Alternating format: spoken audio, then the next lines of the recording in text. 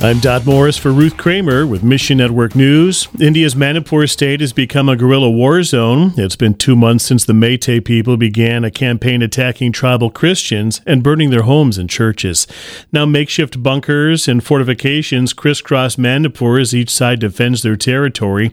Yet Regan Miller with Mission India says their partners on the ground are encouraged by the faithful example of persecuted Christians. They sent us this video of Christians that were just lining the street in Manipur praying for their state and praying over the violence that's taking place.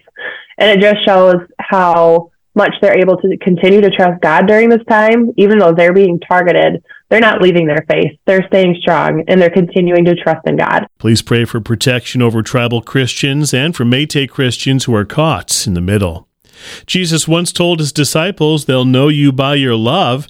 In Lebanon, people know you by your shoes. Nuna with Triumphant Mercy Lebanon says Hannah's dirty boots left quite an impression. They know that this is a person who is serving in the camps because of her dirty boots. And they would ask her, why are you here? And that is an open door for testimony of God's love for people. If you've got some free time this summer, you can make a difference like Hannah.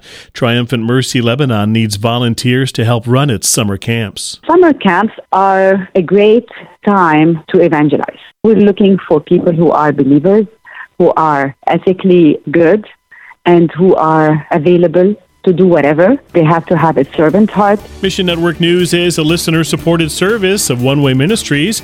You can join us here and on social media, or find us on Amazon Alexa, iTunes, and TWR 360. Together, the Great Commission happens. Look for the links at missionnews.org. For Ruth Kramer, I'm Todd Morris.